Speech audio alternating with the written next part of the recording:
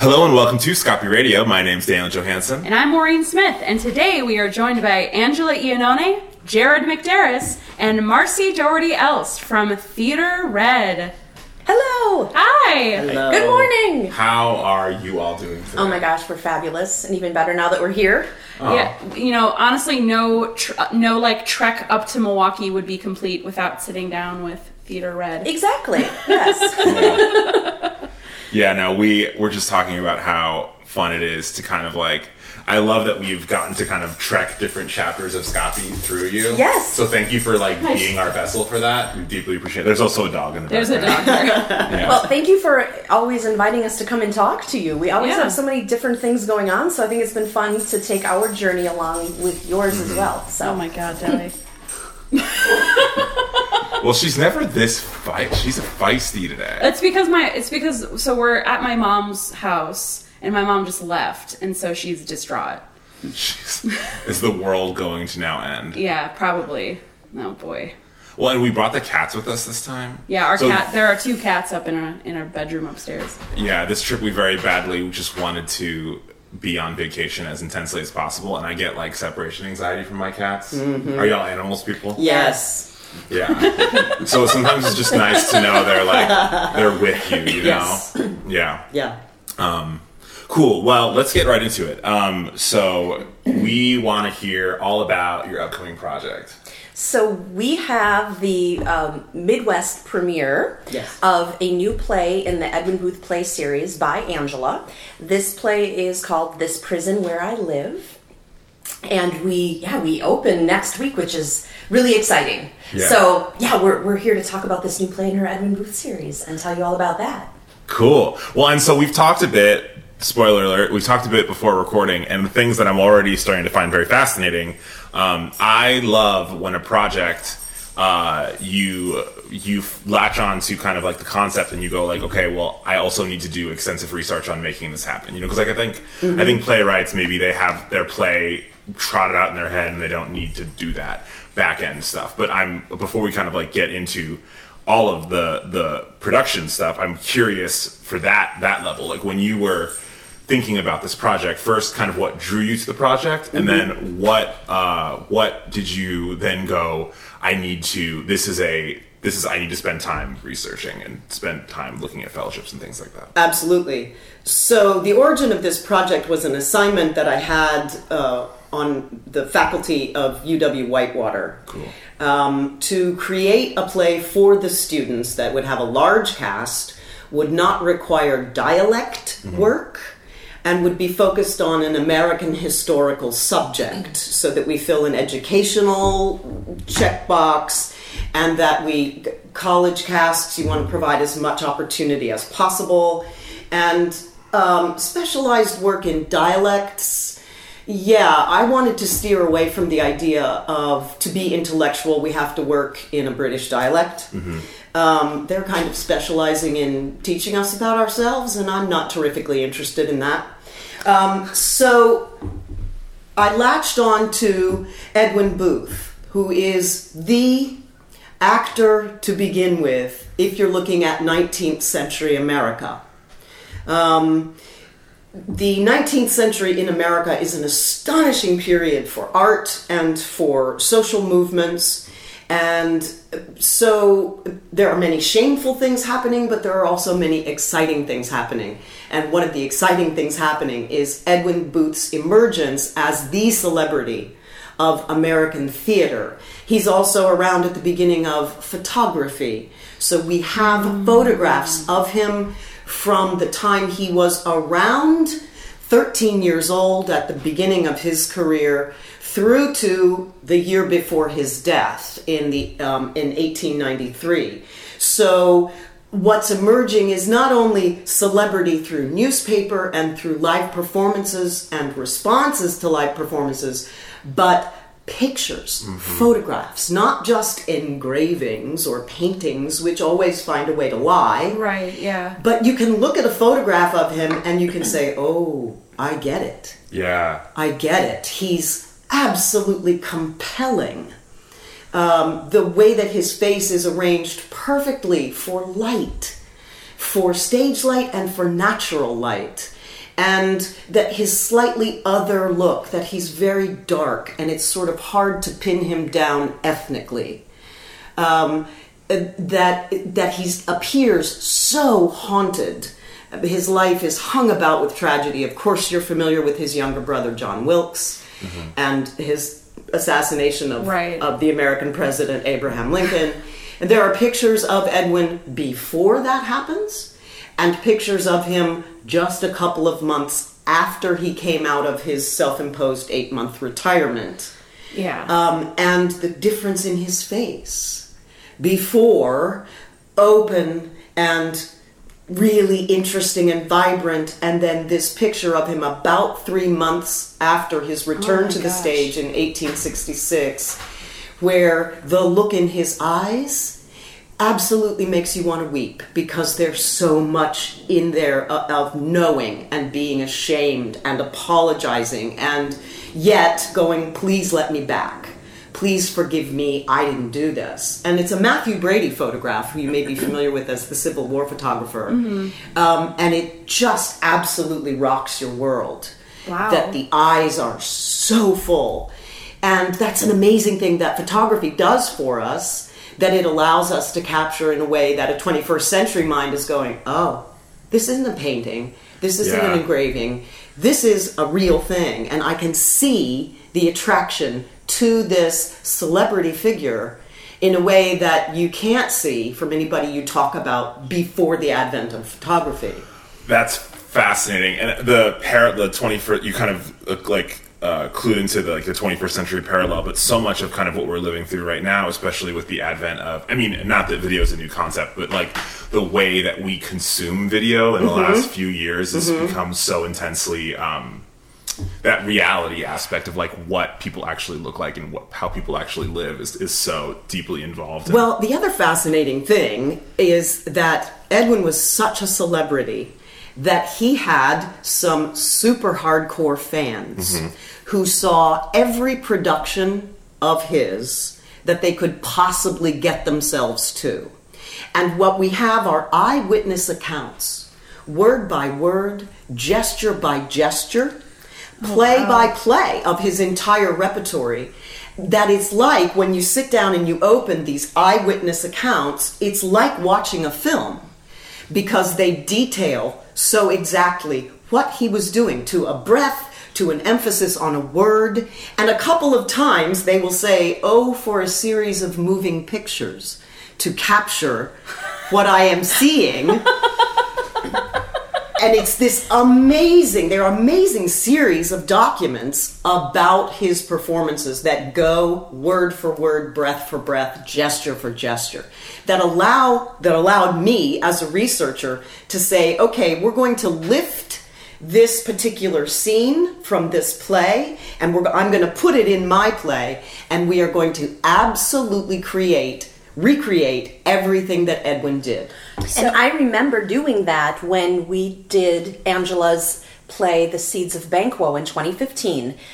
That takes place during a rehearsal for the Scottish Tragedy. The Scottish Tragedy. And you have seen a copy of the prompt book for that show. Yes. And there is a scene with Edwin as Mac, and I was playing Elizabeth Bowers, who played Lady Mac.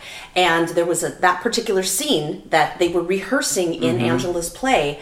The gestures, the movement were all recreated through the notes in the prompt book, in Edwin Booth's prompt book. Wow. So it was this surreal experience I had back in 2015 where that particular scene was directed by Angela, but really directed by Edwin through Angela. And it was really a cool experience that you had access to that information and that amount of detail that dictated where my hand went and how it turned and where the crown was touched. It was just fascinating that existed, and we were able to relive that moment.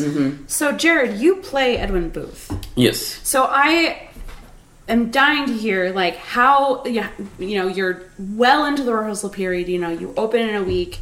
How has this process been first of all, just been? And then second of all, how has this process differed from other rehearsals that you've been in where direction is perhaps a little less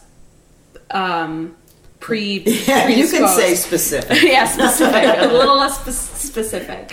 When you say specific, I'll come back to that in a second.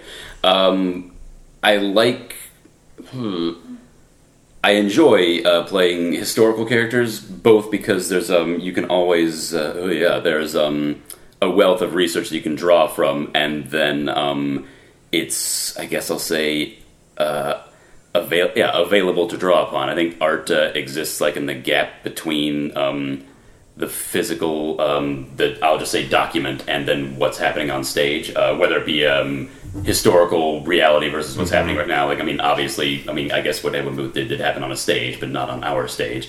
Or like, there's the thing in the script and then what the person is doing, and then like the gap between that is finding, that's where the art is, I guess I'll say. The correct, I shouldn't say the correct balance, the balance of the people in the room that compels the people in the room.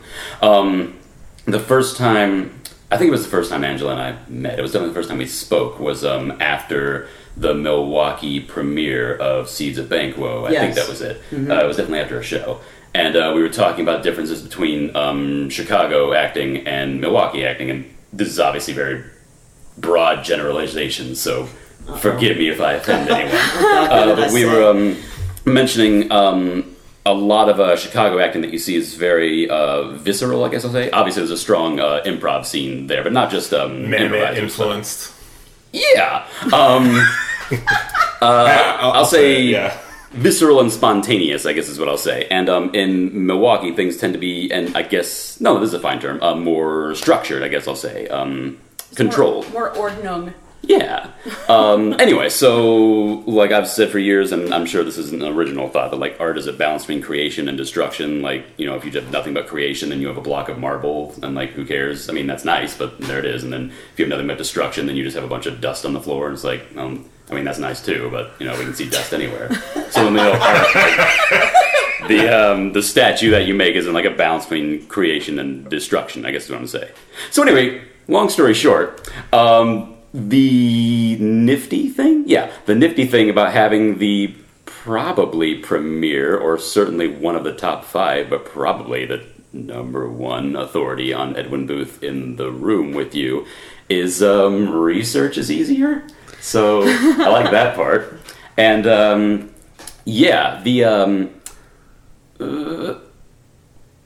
vacation. Yeah, vacation from the viscerality of Chicago into the more structured. I know that sounds bad. No, it sounds bad, but it shouldn't. The structured environment. Well, you've contextualized it too, I think. Yeah, I'm trying. Contextualizing isn't my strong point, but I've certainly been talking a lot.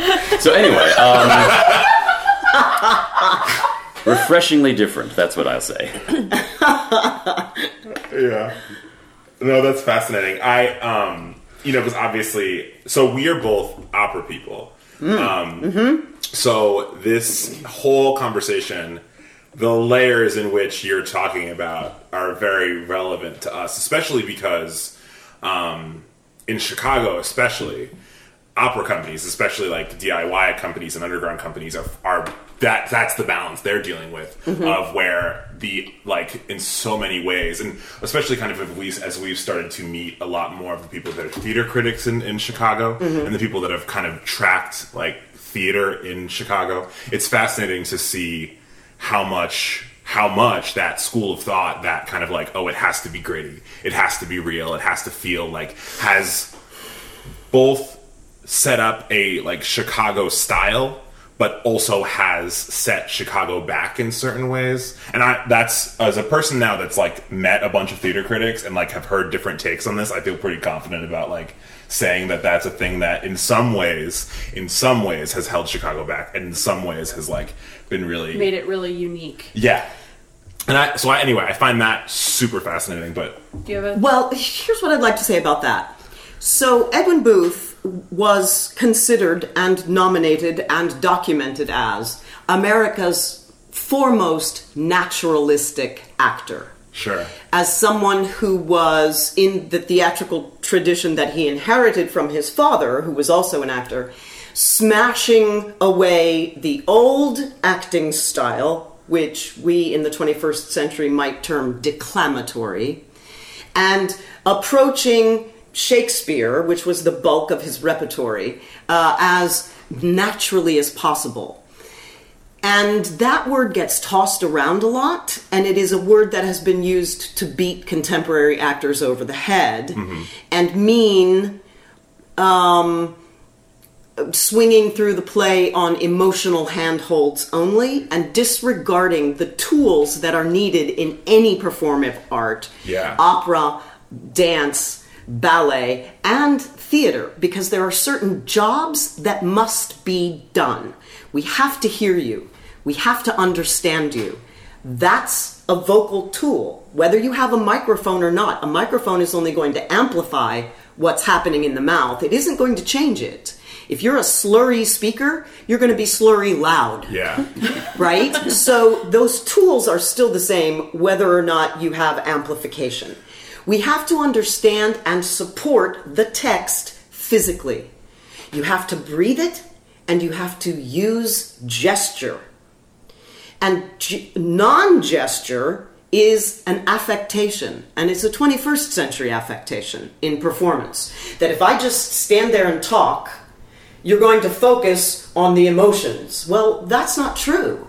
In order to understand it from 20 feet away, from 10 feet away, from 5 feet away, I still have to have gesture to support the sentence and the arc of the sentence. I have to ornament the language. I have to breathe. American actors are the worst. We pretend that we don't need to take a breath, and we ignore punctuation. And punctuation is how we make sense of a series of words coming at us. A breath, a fall in the energy of the sentence, or an uplift with a question. Yes?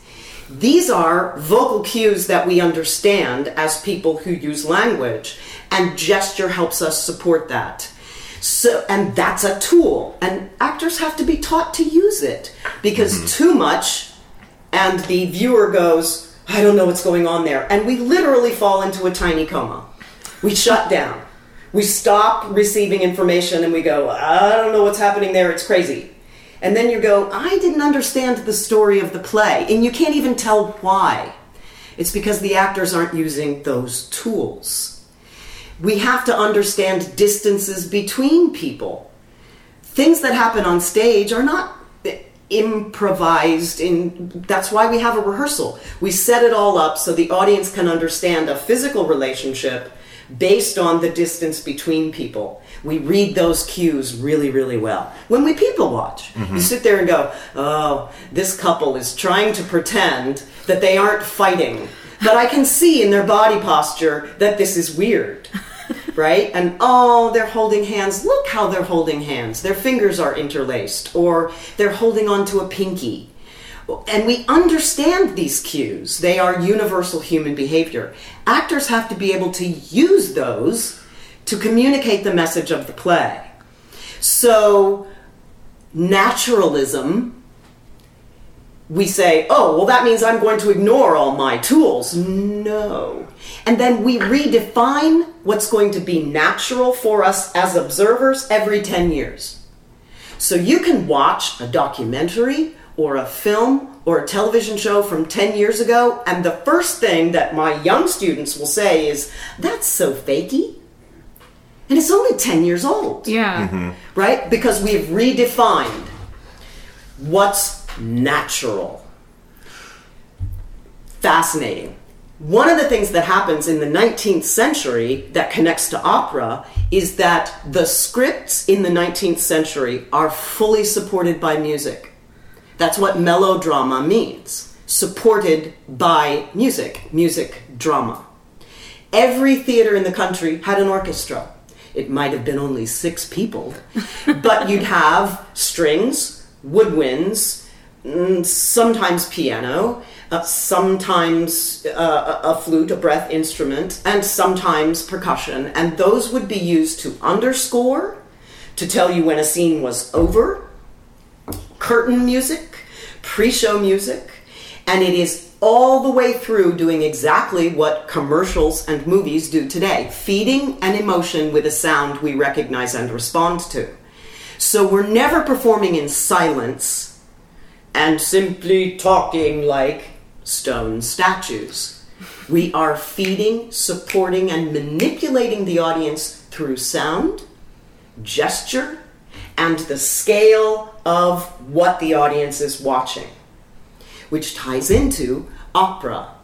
And opera in the United States is beginning in the 19th century. Right. We're starting to, and musical theater too. The first big musical theater, in quotes, happens in Edwin's lifetime. It was a play called The Black Crook, with a big chorus line of women in tights kicking their legs, and Edwin is in competition against these musicals with his Shakespearean productions, and he used to call them leg dramas.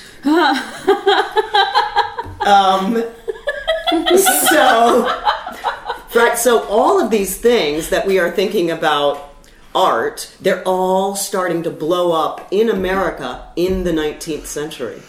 So here's the thing that I keep kind of like coming back to with because everybody keeps touching on this thing, which is the idea of how to balance. Because I think that when I think about the Midwest and I think about Milwaukee, and in some ways when I think about Chicago, I find that a lot of people that live in the Midwest, maybe to some it would be like because there's a delayed reception of like kind of how things are developing in other spaces. If you are the type of person, I'm not personally the type of person, so I don't know entirely. Are we dancing around the word Broadway? Well, I think that if you were a person that like goes coasts first, right, where they're like, right. the coasts are developing right. first. I think that through that, what that provides to the Midwest generally is an ability to kind of take that and balance it with what's come before. And I find that really interesting too, when you were talking about balancing history and art, and I think that what I'm curious for y'all, especially as people that live in Milwaukee, because I actually believe that. Well, Jared lives in Chicago. Oh, yes. Oh, great. Third Yeah, that's great. Exactly. Yeah. So it's extra cool that he came up to Milwaukee. Yes. To do Yeah. this. Very much so. But I'm kind of curious for that, like, what do you think that being on the Third Coast provides? Like, how does that lens make this process of finding that space in which you want your art to live easier or not? I can say that the premiere production, the world premiere of this production of this script, This Prison Where I Live, happened in New York off Broadway.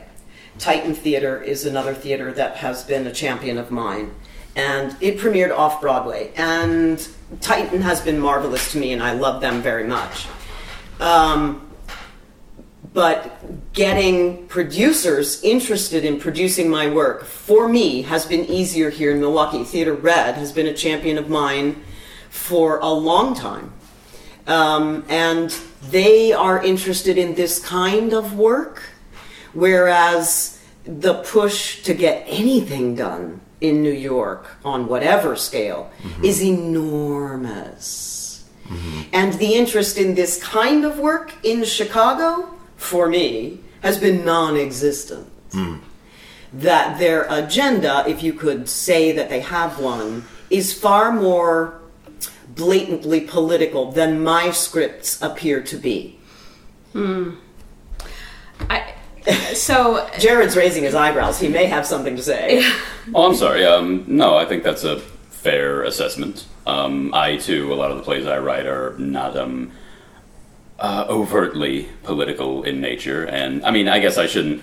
I mean, obviously, what do you want to call it? Like, I wish I could get my plays produced more, obviously. But I don't know that it's necessarily I don't mean to imply that you were saying this. I don't know it's necessarily a bad thing that plays are, more political than what we write. But likewise, I, too, have been frustrated that sometimes it's not as easy to get my work out there. But yes, I very much agree that the palette in, I guess what we call experimental theater or bare bones theater, storefront theater, is certainly very the entry political point in nature. theater, In Chicago, I mean. And I should say Theater Red has produced 2 of Jared's plays. Up here in Milwaukee, we had the world premiere of his play, was the very first play we ever did, A Thousand Times Good Night. That started Theater Red. And we also did the Wisconsin premiere of The Wayward Women. So we've produced 2 of his plays up here in Milwaukee as Theater Red. So, and like Angela said, for us as a theater company, we are interested in substantial roles for women, opportunities for women on stage and off. As we've talked about many times, the word substantial meaning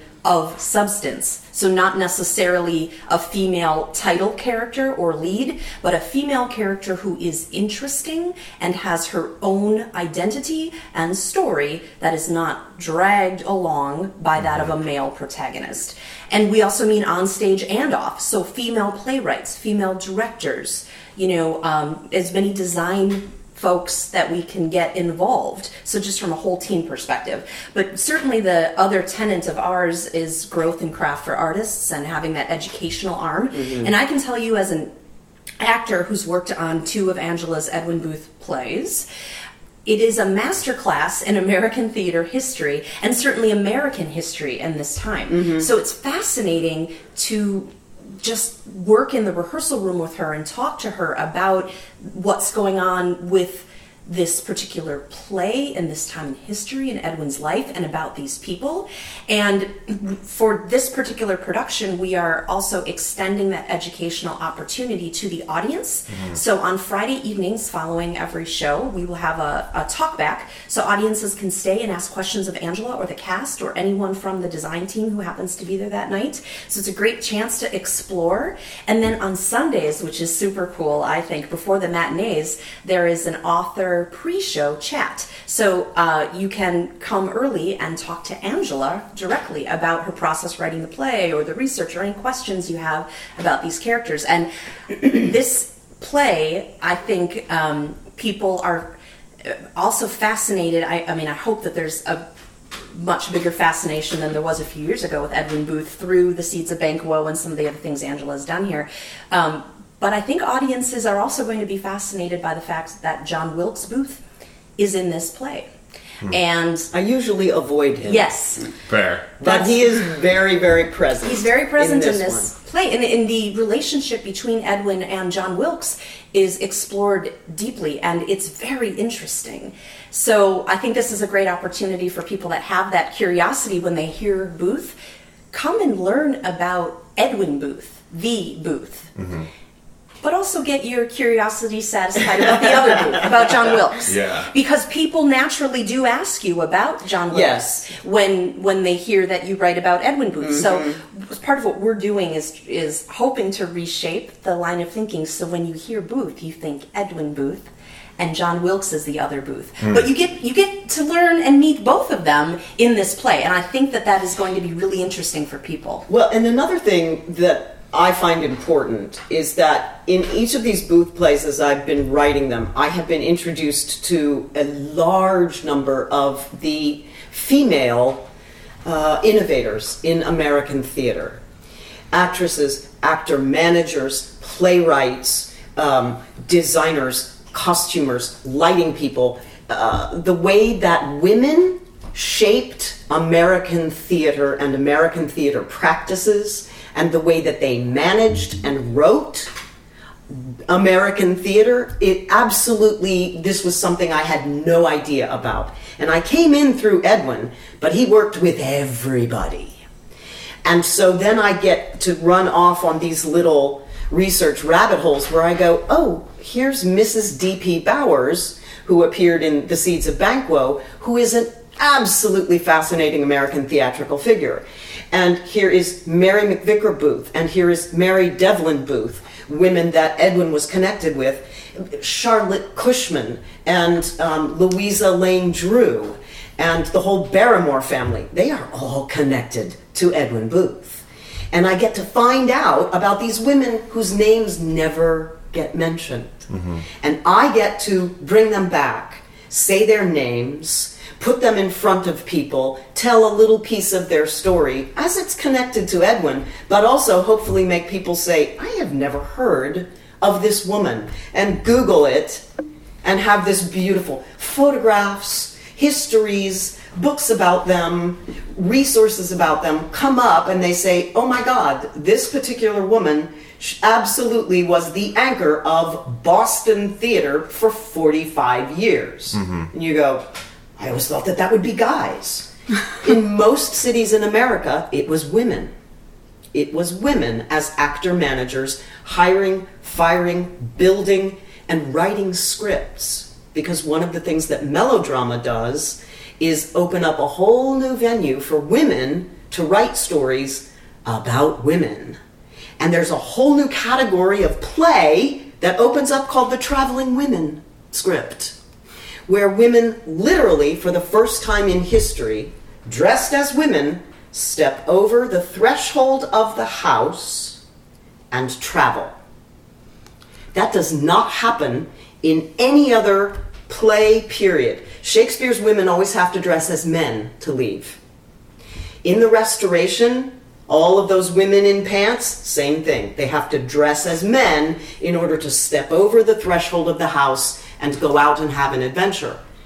By the time that we hit the 1800s and women are writing the texts, they are writing traveling women's stories. Women dressed as women, going out into the world as women, fighting pirates, shooting guns, having sword fights, stopping trains, rescuing people tied from the train tracks. That old trope, right?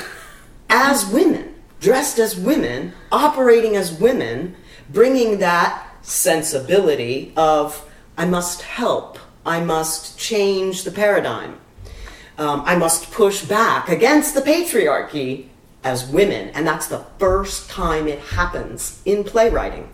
Because all of a sudden women are going, I can write this play. We need like 7 plays in 2 months because it's going to change just like soap opera. People get tired of this script. We need to put something up next week. And the women go, I can write that. And they do.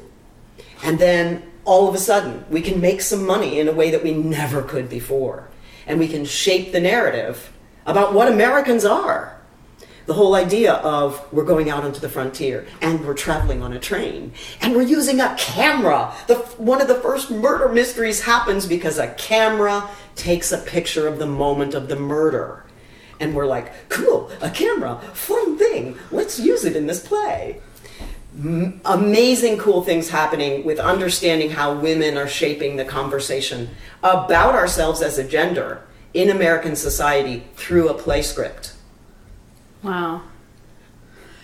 It makes your head blow up, doesn't it? So when you were mentioning like traveling women, like I guess archetype of like when you were saying cross the threshold into the house, I thought you literally meant like the house of the theater, like it. But then it purely came from my mind telling me there's no way that there wouldn't have been stories about women literally leaving their homes. But no. There aren't. That's wild. Not unless they're dressed as men. So this is a really fascinating thing to me because this conversation especially, but also kind of like pieces of what we've talked about too, is I'm interested in kind of this production in the scope of Theater Red, because I know we've had the opportunity to talk so much about the different, about what you've done in the last couple of years. And so I'm curious, and you've touched on this already, so I'm more just kind of looking for like an expansion on this, but kind of like as you were thinking about, as you were pitched, or as you pitched, or however it kind of went down, like as you were thinking of, as the person that's also like looking at the long, what's the word I'm looking for, journey of Theater Red and kind of steering that ship, what kind of drew you to this project? Well, after we did the Seeds of Banquo, it was such a wonderful collaboration, and I think when I was talking about Seeds of Banquo with you, I told you that when Angela approached us and said, hey, would you read my script? Would Theater Red consider? You could have knocked me over with a feather, because I have such a deep respect and admiration for Angela's work generally, so I was so honored. And that collaboration was so wonderful, both from a theater company, producer, and an actor perspective, that and the feeling was mutual, that we just continued the conversation about which play of Angela's can we do next, because she had other ones written that just had not been produced. So we started talking about actually another one of her plays that is on our radar. We ended up going the direction with this play just due to, the universe factors saying this is the one to do now. But we have another one that she's written that's on our radar, and she's writing 2 more that are on our radar. So we have quite a long trajectory. We plan to stay connected to Angela. We were going to clamp onto her like a barnacle, and just, we're not going to let her go. But we're so interested, we want to put new plays on Milwaukee stages, so we're interested in supporting local playwrights, especially an opportunity in our larger mission to provide more opportunities for women. And the educational aspect that comes along with telling the story of Edwin Booth and shaping that knowledge in the Milwaukee and beyond theater community about who this person was and his importance is such a great fit. So really just everything Angela does fires on our mission on all 3 pillars. So well, I'd like to backtrack a little bit and also say that conversation that Jared mentioned that we had after Seeds of Banquo also sort of made my little ears perk up, because as you can hear, he has this amazing voice. I was going to say, we need more actors on the show generally, because everybody's speaking voice is just crystal clear. Yeah. Well, it's a true, beautiful theatrical basso, which is the voice that Edwin Booth had. Oh, perfect. There is a one recording of Edwin Booth speaking. You can find it on YouTube. Cool. It's a little bit scratchy, but actual wax cylinder recordings that he did shortly before his death. And there's one of just him speaking a little section of Othello, and it is absolutely mind-blowing, and it sounds like the way that he speaks the verse, it could have been recorded yesterday. It does not sound in any way antique or fakey or anything else. It's an incredibly contemporary sounding reading of it. And then the other thing that strikes you is, oh my God, what a gorgeous speaking voice. Incredibly low, incredibly rich, and incredibly resonant. And I'm having this conversation with Jared in the lobby of the theater, and I'm going, oh, he needs to play Edwin. We need to take advantage of this. And so I'm also plotting, I need to pitch this to Marcy, and we need to involve this person who's incredibly important to Theater Red, and who's also a performer, and also an incredibly intellectual writer. So he's going to get how I write plays. Yeah. So it was this resource that I couldn't afford not to mine. nice. Absolutely, I went, ooh, I'm going to grab on all these handholds.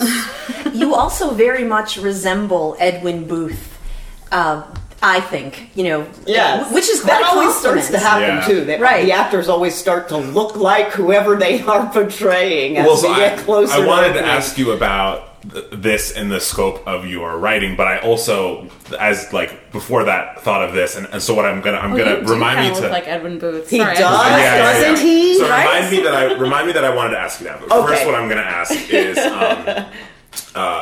for you, hearing those things, knowing these things, knowing that you resemble him, and also knowing so much of the conversation things that you've commented on before, and very thoughtfully, the balance of history and art and things like that. Approaching a role like this, one that is so documented and historically, like as a monument, that it is for those of us who do that kind of thing. Right. But also, because I also think about it in the how important it is to acknowledge the advent of visual and audio recordings. That's so fascinating. That in the history of that is fascinating to me. So there's a lot of. To me, if I'm the person balancing that scale of historical accuracy and artistic interpretation, let's say, there's a lot weighing down the historical accuracy basket of that balance. So I'm kind of curious for you, where does that kind of play in your head? And do you find yourself teetering one way or the other? Do you have kind of counterbalances to that, or? Well, obviously, when the director of the production is the primary, expert. Source that's kind of like a giant finger of yeah, that's a good word for it. It's fairly easy to determine where the scale should fall, but I wouldn't say it's particularly I guess me personally, I usually go into plays with the assumption of failure. I played Hamlet twice, and I don't need to worry. Like, whenever you play any genre of theater, there are roles or plays where they're so well known, whether it be just from fame because it's been done so many times, like Hamlet, for example, or musicals. Like there's like one specific production that's so well known, that's the thing that everyone judges it by. I was actually watching a YouTube video about Robin Hood yesterday and the old 40s, I want to say. Errol Flynn. Yeah.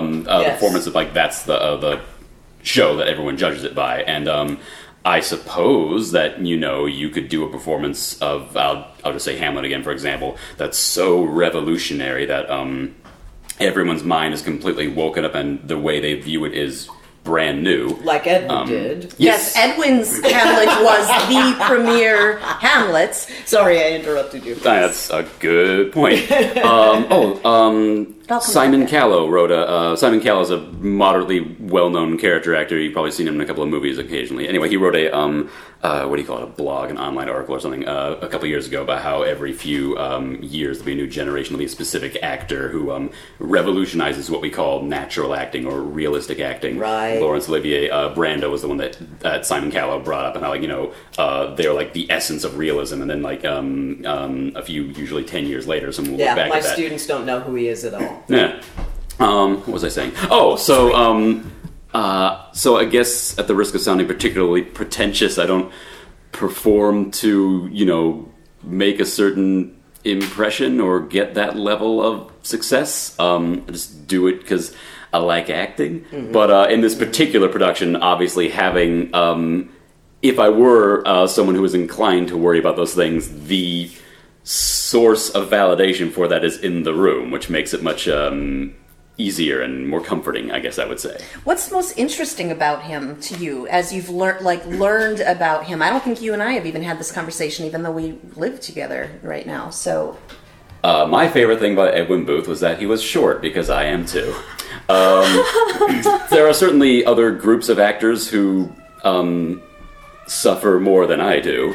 But like many people, you go to school for acting and then you get out of school and suddenly many of your opportunities dry up. And that's a bit of an exaggeration, but yeah, I had the whole I'm too short thing go on. But anyway, what's the other one? Oh, in England, there was also another revolutionary actor, David Garrick, who were interested in naturalism, and he was also kind of a short guy, so that's fun. As was Edmund Kean. I didn't know that. Yes. I mean, for me, working on Angela's two of her plays, when we did Seeds of Banquo, I learned an awful lot about Elizabeth Bowers and grew to really respect her. Mm-hmm.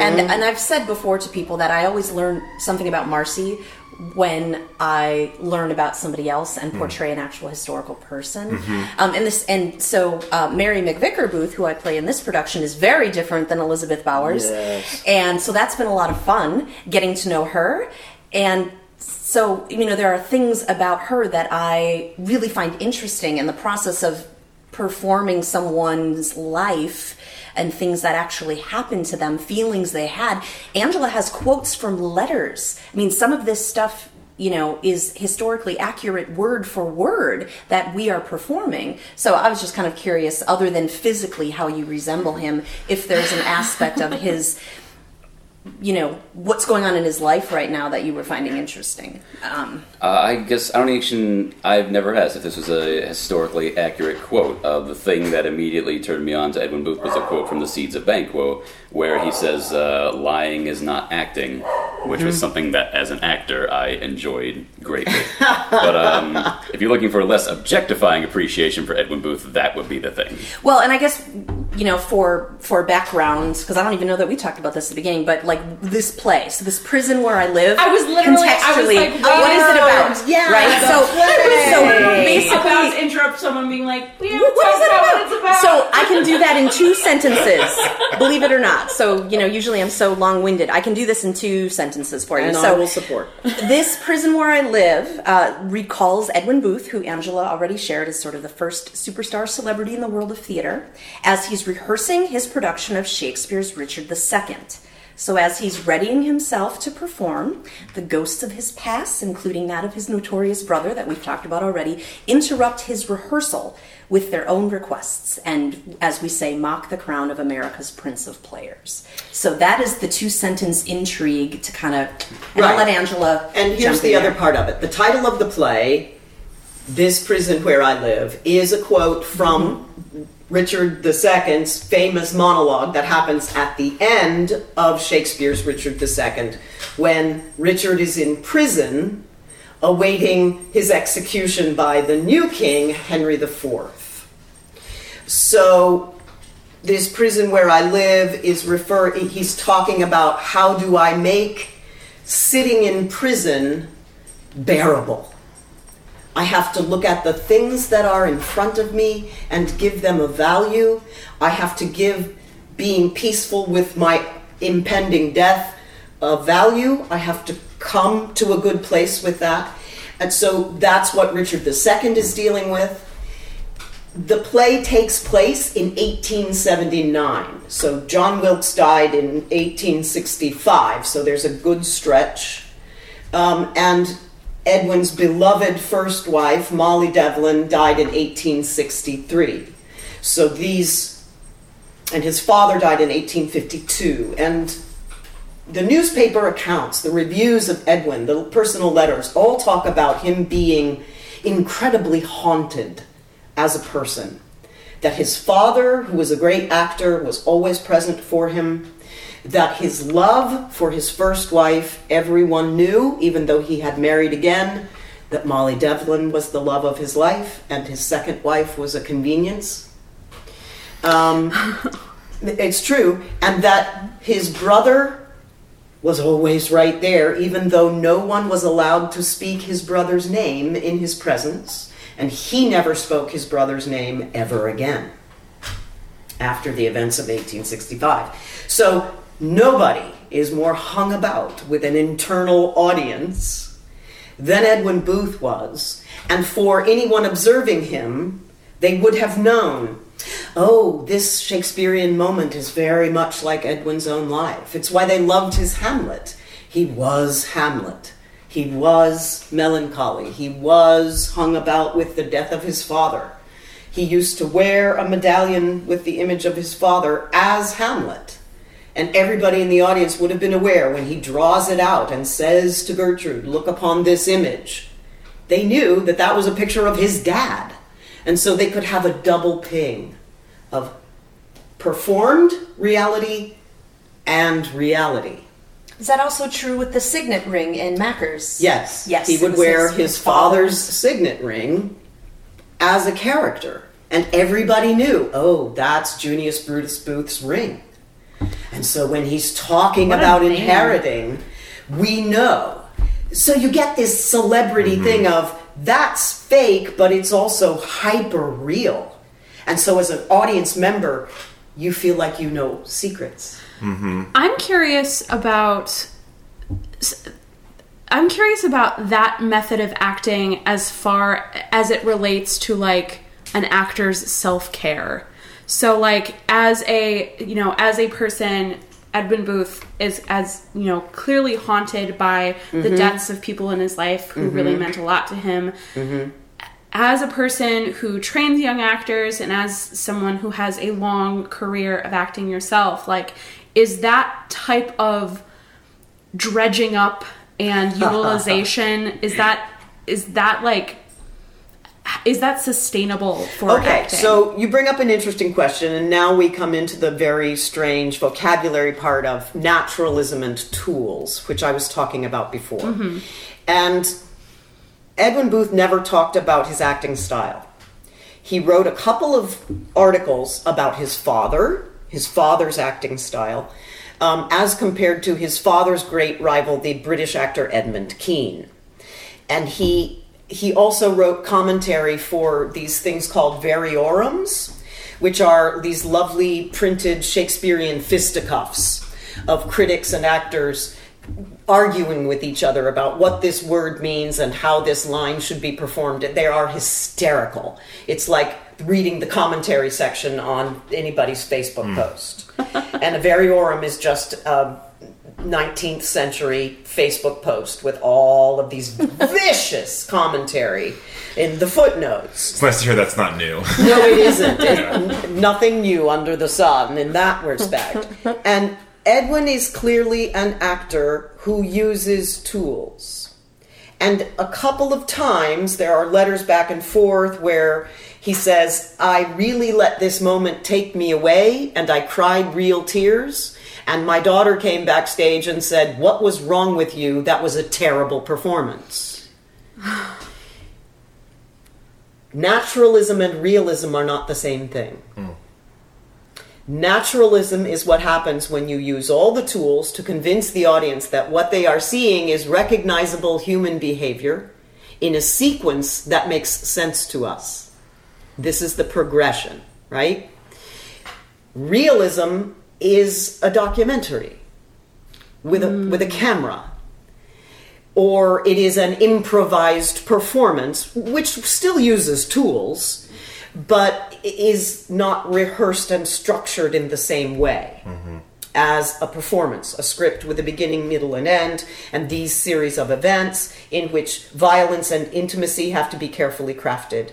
And I'm not interested in what the performer actually feels, because my job as a performer is to be in control of all of the tools and make the audience feel.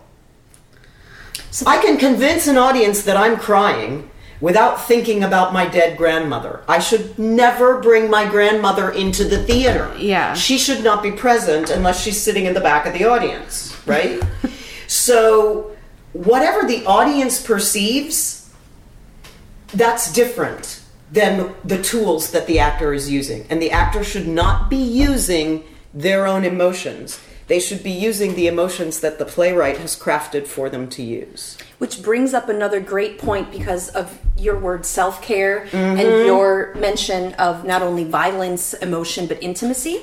So Christopher Elst, the co-founder of Theater Red and my husband, and our production stage manager, but he's also serving as the intimacy designer on this show.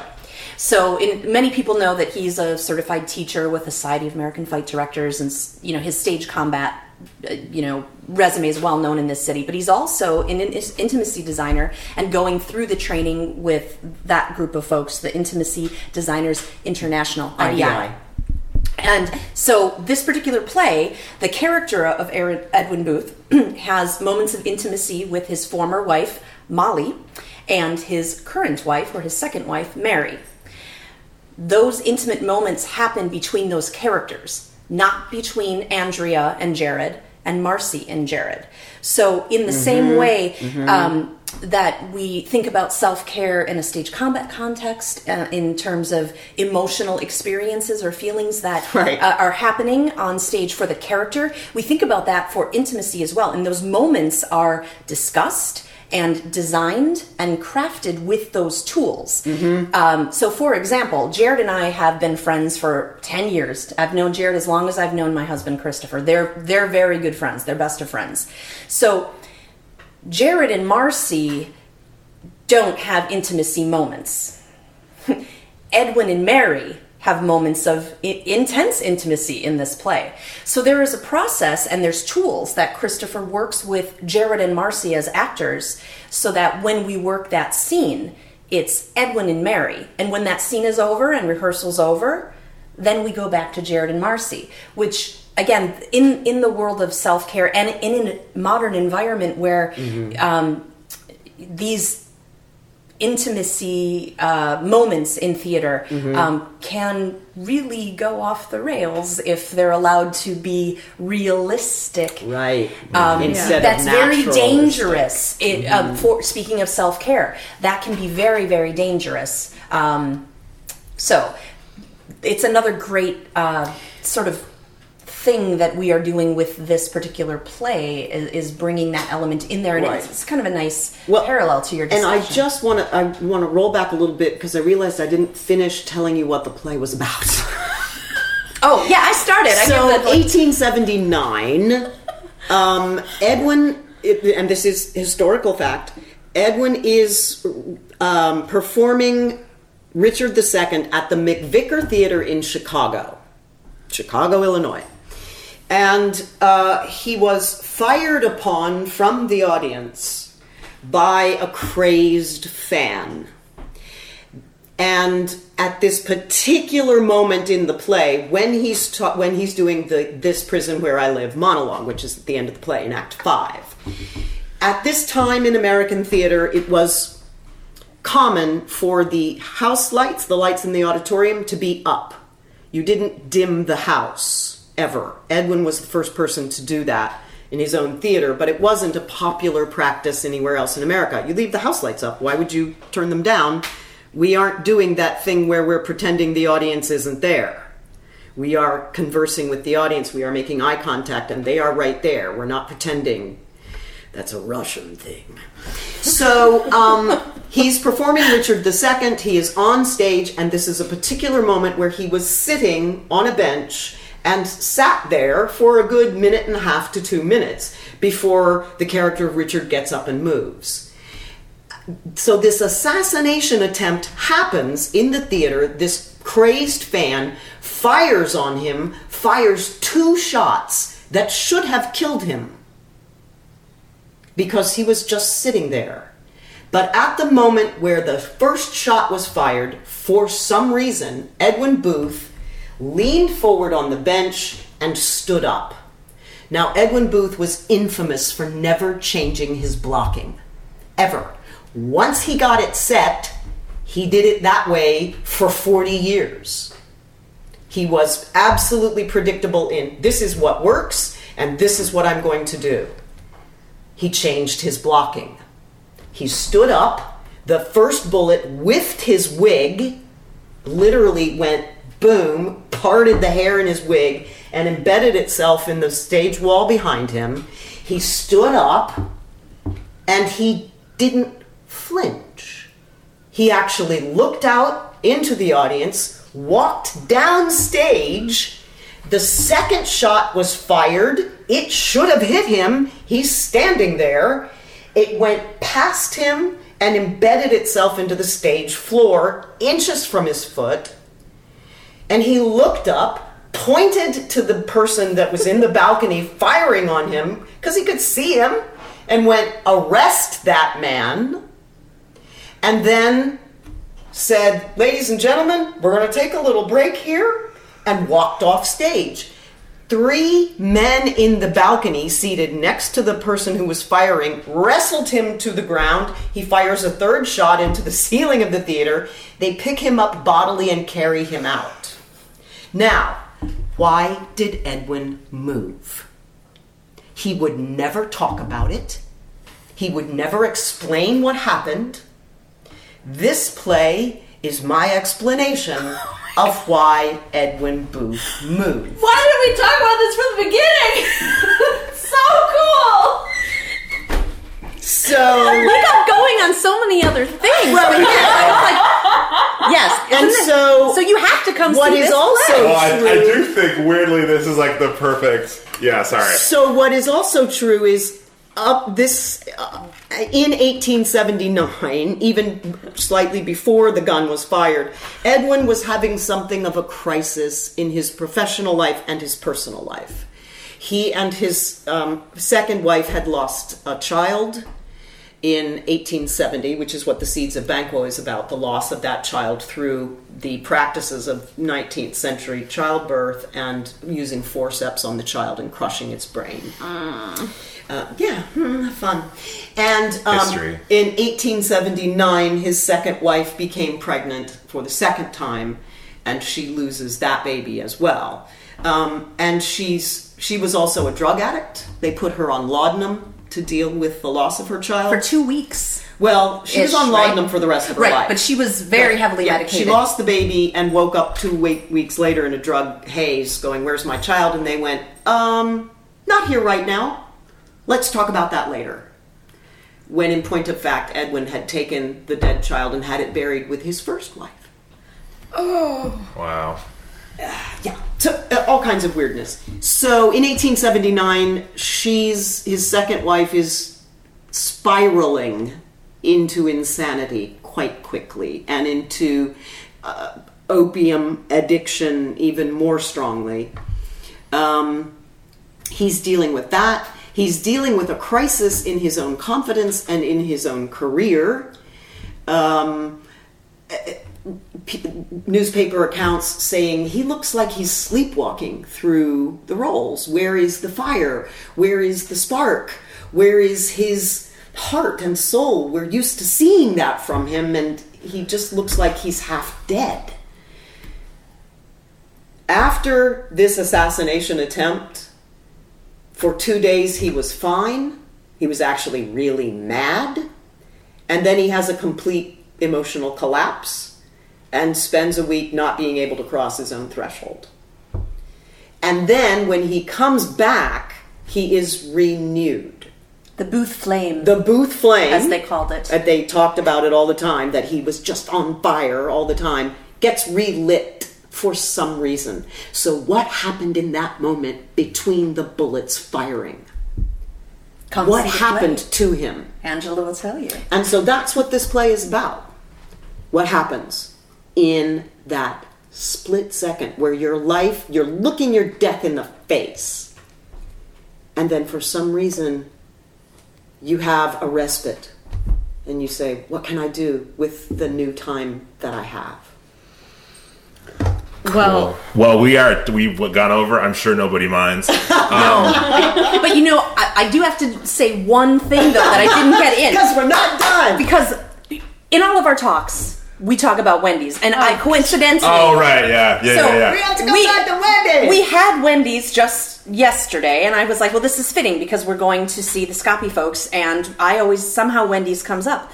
So I was telling Angela about this. I was like, just so you know, when Wendy's comes up, and she had a very fun Wendy's fact that I thought, okay, Wendy's, I know you've seen that we've tagged you. You've been listening to us. Yeah. We always tag Wendy's. We do. Wendy's, here's the thing you need to listen up about.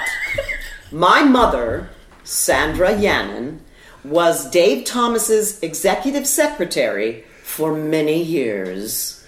And my parents still live in Dublin, Ohio, which is, of course, the international headquarters for Wendy's. My mother met Wendy herself, Wendy Thomas, and retains great fondness for her time spent at the international headquarters of Wendy's in Dublin, Ohio, working for Mr. Dave Thomas. So I have a personal connection. We have a personal Love connection, you, Mom. Wendy's. So, You don't get any more Midwest. You don't get any closer to loving Wendy's.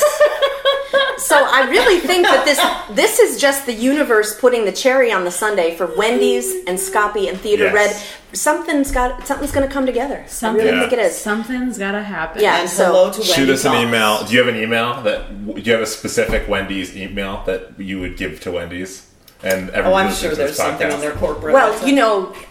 for Theater Red, you mean? Like reach out to us? Like Wendy's info at- email here at Hashtag theaterred.com. Yeah. Wendy's support Theater Red. Right. Because Wendy is a redhead too. Just like me. Mm-hmm. Yeah, so I just think this It's written in the stars. It's written in the stars. Yeah. Yeah, so maybe they could have a Scoppy burger, too. Absolutely. You guys, It would that have to awesome. be. It would have to be a vegan burger, Yes, though. that would be Oh, awesome. I'm all for that. I Yeah. will And say, Time for Wendy's to make that jump. Wendy's, look into White Castle's Impossible Burgers in different cities. Like, they do super well, at least with me. I know I buy at least 10 of them a day, probably. That's not true. not I'm true. being purposefully exaggerative. Anyway, cool. Do check that out. Yeah, so anyway, sorry, it's not complete unless we, Unless we talk about let's talk about Wendy's. So. Yeah, reach out to us too, Wendy's. Yeah. We would gladly take I love your French fries. Yeah. They're They fantastic. are quite excellent. On that note, the last thing that we do with all of our guests is a 1-minute plug for anything that you have upcoming. Sometimes it's very obvious, like a play that is opening next weekend. But we also love hearing self-care things, media you're consuming, whether it be books, movies, TV shows, and just, anything that or other people who you think are doing good work. I would like to give a special shout out to the Folger Shakespeare Library in Washington, D.C., from which I just returned as an artist in residence and a short-term research fellow.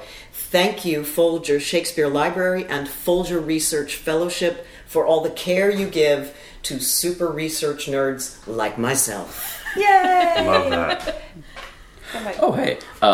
When I'm back in Chicago, I'm a member of the Rehearsed Shakespeare Company. That's rehearsedchicago.com. And we're closing our 9th season with Romeo and Juliet in October. So check that out, please. Which Edwin met his second wife, Mary, performing Romeo and Juliet, where he was Romeo and she was Juliet. So there we go. That's a really nice tie. I feel obliged to, as the Theater Red representative, mention that This Prison Where I Live runs 3 weeks. So we preview actually on Thursday the 23rd. We run through Sunday, September 9th. And all the information can be found on our website, Facebook page, all that. So please come and check us out and support a new play by a local female playwright and get the answer to the question, learn why do you think Edwin moved in that moment? Dun dun dun. Like you need like that music though. We need the melodrama music. Yes. Dun dun dun. Cool. Thank you. Thank you all so much for listening. I've been Dale Johansson. I continue to be Maureen Smith. If you want to keep up with what we are up to, there are so many ways you can do that as the dog walks over. You can find us on, you can find our website, scopymag.com. Did I say that already? No. That's our website. We post all of our articles and podcast episodes there. There's a lot of cool stuff going up recently, I'm sure. I can't think of anything else on my head. You should head to our website to check out the latest installment of Kita's Service Sundays, which is a collaboration that we have with Chicago playwright Kita Loney, where she records her poetry. We produce a video in support of that poetry, and our latest one is up as you're listening to this, Sunday. Yes. Well, so this is going up on Monday, right? No, I think this is going up on Tuesday. It doesn't matter. Yes. It's up on the site. That, and it's on YouTube as well. You can also find us on Facebook. We have a Facebook page that we love and adore called Scopy Magazine. What am I saying? Yeah, the Facebook page is called Scopy Magazine. We have a Facebook group called Sounding Board that we love and adore. We also love and adore the Facebook page, but let's be real, we love our community more. It's a great space. We talk a lot about art, politics, astrology, etc. You can also find us on social media on Instagram, Twitter, and Tumblr under Scopy Mag, spelled the same way as the website. You can also find the podcast, the one you're listening to right now, under Scopy Radio in most podcast places, including iTunes Podcasts, Google Play, and Radio Public. And I'm here to talk about the importance of subscribing. If you head to our website, scopymag.com, and go to our subscribe page, there are a couple ways that you can do that. The first is to sign up for email blasts. This is huge because even though we post across social media platforms, Facebook buries our content. So if you want to see 100% of what we're doing and not just 30% of it, you should sign up for those email blasts. The next thing you can do is you can become a member. For as little as $5 a month, you can help us keep our lights on and pay our artists. So if you are in a position to do so, it means literally everything. Also, if you are interested in advertising with us, please feel free to reach out to us at scopymag@gmail.com. So, give a little, give a lot, and if you can't give, then listen, participate, and share. Cool. Thanks again so much for listening. Go out and make something. Yep.